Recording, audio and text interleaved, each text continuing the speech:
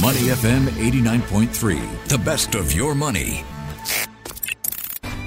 Market View on Money FM 89.3. Good Thursday morning. It's me, Dan Koh, keeping you company on Your Money with Michelle Martin. And joining us right now to break down the latest market actions is the one and only Ryan Huang. Good morning, Ryan. Good morning, Dan. How are you doing today?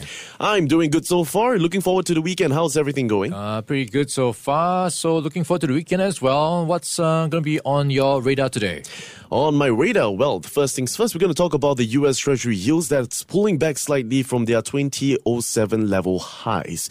And we are seeing the 10-year Treasury yield that was last trading at about 4.735%. And this comes against the backdrop of a weak US labor market data, which has helped ease investors' concerns about over the Federal Reserve's higher for longer message on interest rates. Now, Ryan, break down the numbers for us. What do you make of the latest jobs data? Yeah, so you've got that movement in bond yields finally turning around, at least for now. So some reprieve for investors. So just to give you an idea how much it's been pulling back, it was yesterday in the past 24 hours, hitting a high for 10-year bonds, 4.88%. And like you pointed out, it's pulled back by 7 basis points overnight to around 4.7+%. So that was driven partly because I believe investors were reading into the latest jobs data coming through from the ADP private payrolls, which showed that jobs creation was not as hot as expected. So coming in at around 89,000, which is actually just almost half of what the consensus forecast was. Ooh. And also nearly 1/3 of what the prior month's reading was. So jobs creation not as hot as expected, which kind of eases the concerns about the higher for longer possibility. So that allows the Fed to take its foot off the pedal to some extent. But of course, we'll be looking forward to the non-farm payrolls data later this week on Friday to give, I guess, a bit of a confirmation of where things are going. But of course, you need more confirmation from more data to show that the easing up on the economy is sustainable. But for now, investors are taking the good news as they come in and reversing the tide on bonds. It's like what I've said yesterday as well. Good news is bad news and bad news is good news. Now, the moves follow a sell-off that began after the Fed's insistence last month that rates would be kept higher for longer. And so, the move yesterday as well, it showed that the private sector employers in the US increased hiring at the slowest pace in more than 2.5 years as large companies start to shed jobs, signaling a cooler labor market, and as well as ahead of Friday's, that's tomorrow, of officials' non-farm payrolls report. We'll watch that very closely and give you the latest update on that tomorrow. Now, I want to stick to the US and talk about one interesting headline that's caught my attention this morning, and it is the possible switching of Apple's search engine. Now, news broke recently that Apple has held talks with DuckDuckGo to replace Alphabet's Google as the default search engine for the private mode on Apple's Safari browser. Ryan, I haven't actually heard of DuckDuckGo before. Have you used it before? No, I've seen it before. So it's different type of proposition where if you look at the usual browsers like Chrome from Google and Safari from Apple, typically when you browse or search for stuff or use it, to some extent it's going to be tracking you with cookies and data. So it helps advertisers because sometimes you notice when you're visiting a website or going somewhere, searching for something, the next thing you know is advertising something related for you to buy. Yeah. And it can be quite annoying, it can be quite creepy. So the proposition from DuckDuckGo's brand of browser is that it will not track you or it will not be as invasive as the other search engines. So a lot of people have been moving to DuckDuckGo as an alternative. And I think Apple is recognizing this issue that people want more privacy. And maybe that could attract more people to their ecosystem. So they are getting ready to talk shop with DuckDuckGo to have that search engine on Apple's products. Yeah. Because if you've been following the saga around Google these days. Yeah. They are facing challenges with regulators over how dominant they are and whether they are having an unfair advantage in the space of search engines. So if that is not going to play out the way that Google hopes, in the sense that they will be let off the hook, then you could see more regulations, more issues for Google to operate in, and in turn, everyone who's been using Google will need to find alternatives. Yeah, seems like gone were the days where Google's the moat in this industry. I mean, you look at DuckDuckGo, what I'm seeing so far is that online websites are saying that DuckDuckGo can stop online trackers from spying from you. You will also see fewer ads, like what you've rightly mentioned, Ryan. If you run via Google, you see a lot of ads on top of your search results from the search, and it's quite annoying sometimes, in fact, because even I'm looking at a page right now, I'm seeing quite a few ads. And websites should also load faster on DuckDuckGo because we've got, on top of collecting your data and causing ads to follow you around, online trackers will also add extra data to websites you visit that would slow down your website's load time. So fewer ads means faster websites as well, and your search history isn't also stored. Sounds a lot to me like, what's that private, I can't exactly remember what's the private software, or the private search engine, aside from Google. DuckDuckGo is private. No. Another one? You know what, let's just, Incognito. Oh, okay. Yeah, that's the one. Okay. Mode. Yes, the private mode. I'm not sure how much it hides your activity. Yeah. Okay, but yeah, I suppose that is another alternative, but I don't think it does 100%. Not exactly 100%. So, DuckDuckGo, that's your answer to more privacy then, I suppose. Now, it's like what you've mentioned just now. The Justice Department has alleged that Google has paid billions of dollars to Apple and others to be the default search engine on web browsers and smartphones. So, with this consideration, Ryan, what would this mean for Google moving forward, as well as competition among search engines? And what would it mean for advertisers as well? Because it means it's going to be more challenging for them to reach out to consumers. Yeah, so it's going to be quite tough because for a long time, people have been used to having the Google product in the Google search engine or the Google browser. So there is already that somewhat seamless experience. So for them to change may be quite hard because habits are hard to break.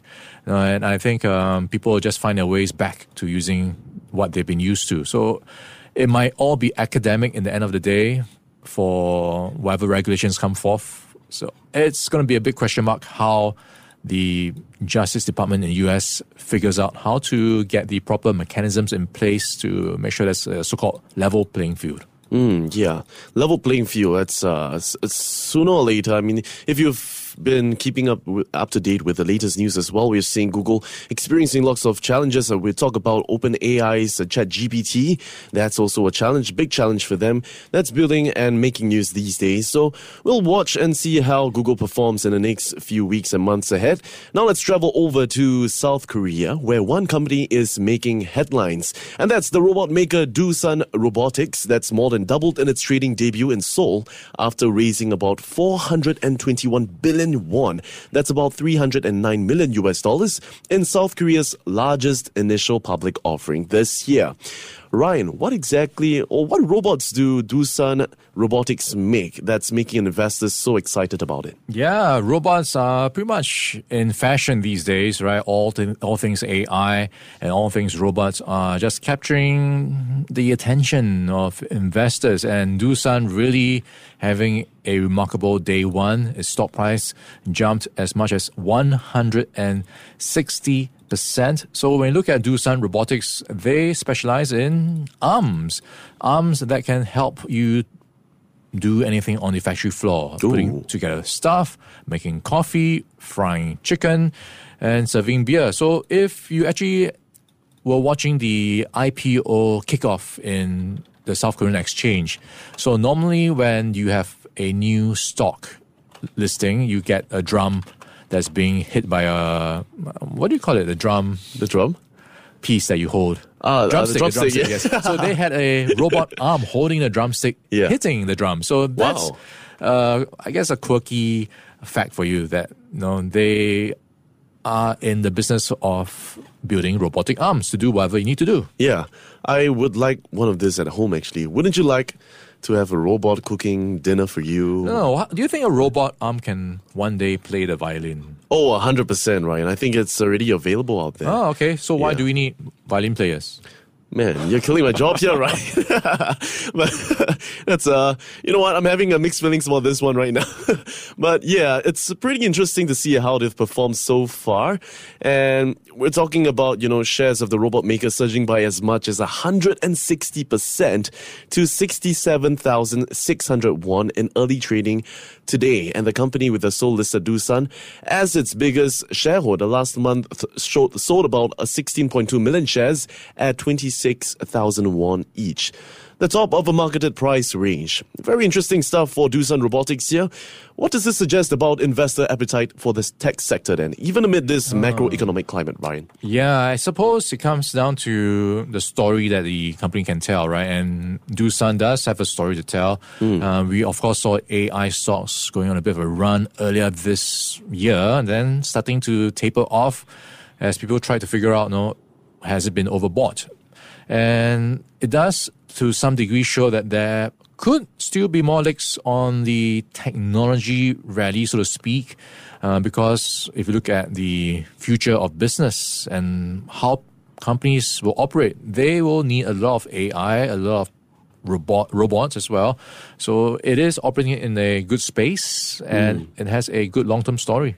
Yeah, mix this with AI. My goodness, it sounds a lot like it's coming out of an Iron Man movie. I mean, I'm looking at the video now of this Doosan Robotics, and it does look a little bit like that Jarvis robot, right? Quite interesting here. Well, anyways, let's just keep that in mind, and we'll watch very closely to see how it develops over the next few weeks as well. Now we're going to play a game of up or down, and it's very simple. All you got to do is guess whether a stock or a topic is going to be an up or a down. Ryan, are you ready? Let's go. Okay, first on the list, Ford. All right, Ford is going to be a down because sales are down 46% because deliveries were delayed, and this for the F-150 pickup that Ford sells, the electric pickup. Yeah, it's delayed for quality checks, apparently, and the Lightning, that's Ford's signature electric vehicle, it's lost ground in the quarter as the factory was shut down for 6 weeks while it was trying to expand to produce 150,000 trucks a year. Paints a similar picture to what we've seen with Tesla as well. Now let's move on to Rivian. Okay, Rivian, another EV maker. I would go with down because its stock price is down. And that's because it offered or issued or has plans to issue a green convertible bond to the tune of $1.5 billion. So more stock will dilute whatever is out there already. So it's a down for me. Yeah, the dilution of the current shareholders' interests, that doesn't sound very good to me. I'm going to go with a down for Rivian as well.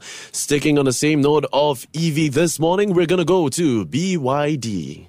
Okay, let's take a look at what BYD is doing. And we've got sales of BYD possibly under pressure as we look at the Tesla versus BYD gap starting to close. So BYD actually could be poised to overtake Tesla as the world's biggest seller of electric vehicles as it gets more traction in China and also overseas. BYD, in fact, based on the latest data as well, it's sold slightly more than 431,000 fully electric vehicles in the 3 months ended September the 30th. And that's up 23% from the second quarter as well. And it does compare to, it's a significant difference to what Tesla has been doing so far. I'm going to go with an up for BYD. Last EV maker we're going to move into, it's a mix of both. It's Toyota as well as a LG Energy Solution. Yeah, so EVs need electric batteries, and this is coming from Toyota Motor, and it has reached an agreement with LG Energy Solution to get these batteries. So This is a up for me for these two guys. Investment of $3 billion in its Holland, Michigan battery facility to supply Toyota's Kentucky plant from dedicated production lines. Very promising stuff here for Toyota Motor. I'm going to go with an up as well. Ryan, let's look at maybe the milling industry. Let's talk about SingPost. All right, so that's going to be mixed for me. All right, so come Monday, we will see a price hike in stamps. The first mail you sent will be 51 cents. Yeah. That's nearly double what is the existing rate. And it's because it has to make up for losses in its, at least post and parcel business. It's been losing $16 million in 2022. Right. But the group has been fortunate enough to see its logistics business offsetting the losses. So that is actually seeing nearly 90% of its profits coming from logistics. So now there is a bit of a question mark. No, if you hike prices, is it going to be enough to turn things around for the postal service? Because already people are not using postal services enough. Yeah. If you hike prices, will that mean people will use it even less? So maybe it's going to be just a long-running issue that more losses could be seen in the postal service. Yeah. But it does look like they have plans to help shore up efficiencies somehow. No details yet. So one of the areas that I think SingPost will talk about soon and will be an interesting space to watch out for to see how they turn around the postal service business. Yeah, it's really quite a mixed bag here, Ryan. I mean, if we look at what's been happening the past few years, SingPost said previously that the mail volume declined by more than 40%. That's between 2018 and 2023. So I don't know if this is... I mean, I feel like this might, in fact, deter people from even doing postage services instead. Do you usually send mails nowadays, Ryan?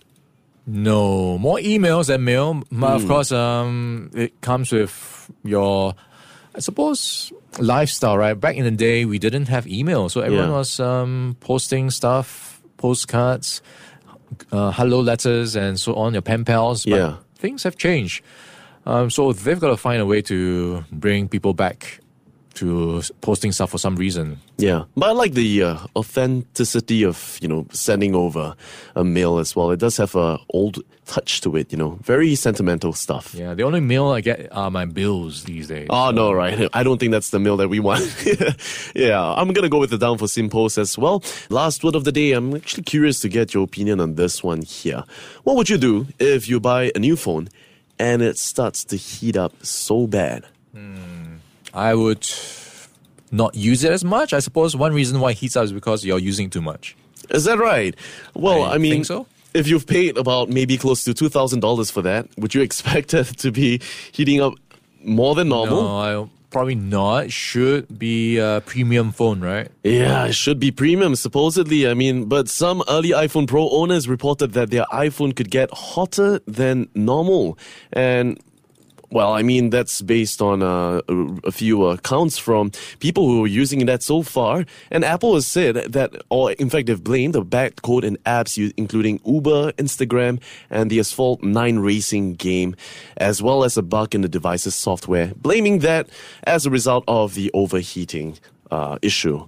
But so far, they've released or rolled out a software update to address an overheating issue that plagued some buyers of the iPhone 15 Pro line. I don't know so much about quite this. timely because Google just came out with the Pixel 8 overnight. So they've got to figure out how to compete with all these new phones right now. Have you seen the Google Pixel 8? Not really, actually. Let me just search it up real quick. Okay, let me give you a bit of a lowdown on some of the fun features. Okay. It's got some AI components. It's running on the new Tensor G3 chip, which gives the capacity for AI and machine learning functions. And so better camera, better speed, and also editing tools. So if you're familiar with past Pixel stuff, you've got something called a magic eraser already, which you can take away or crop away stuff that you don't want in the background. Yeah. So now I've got what's called best take.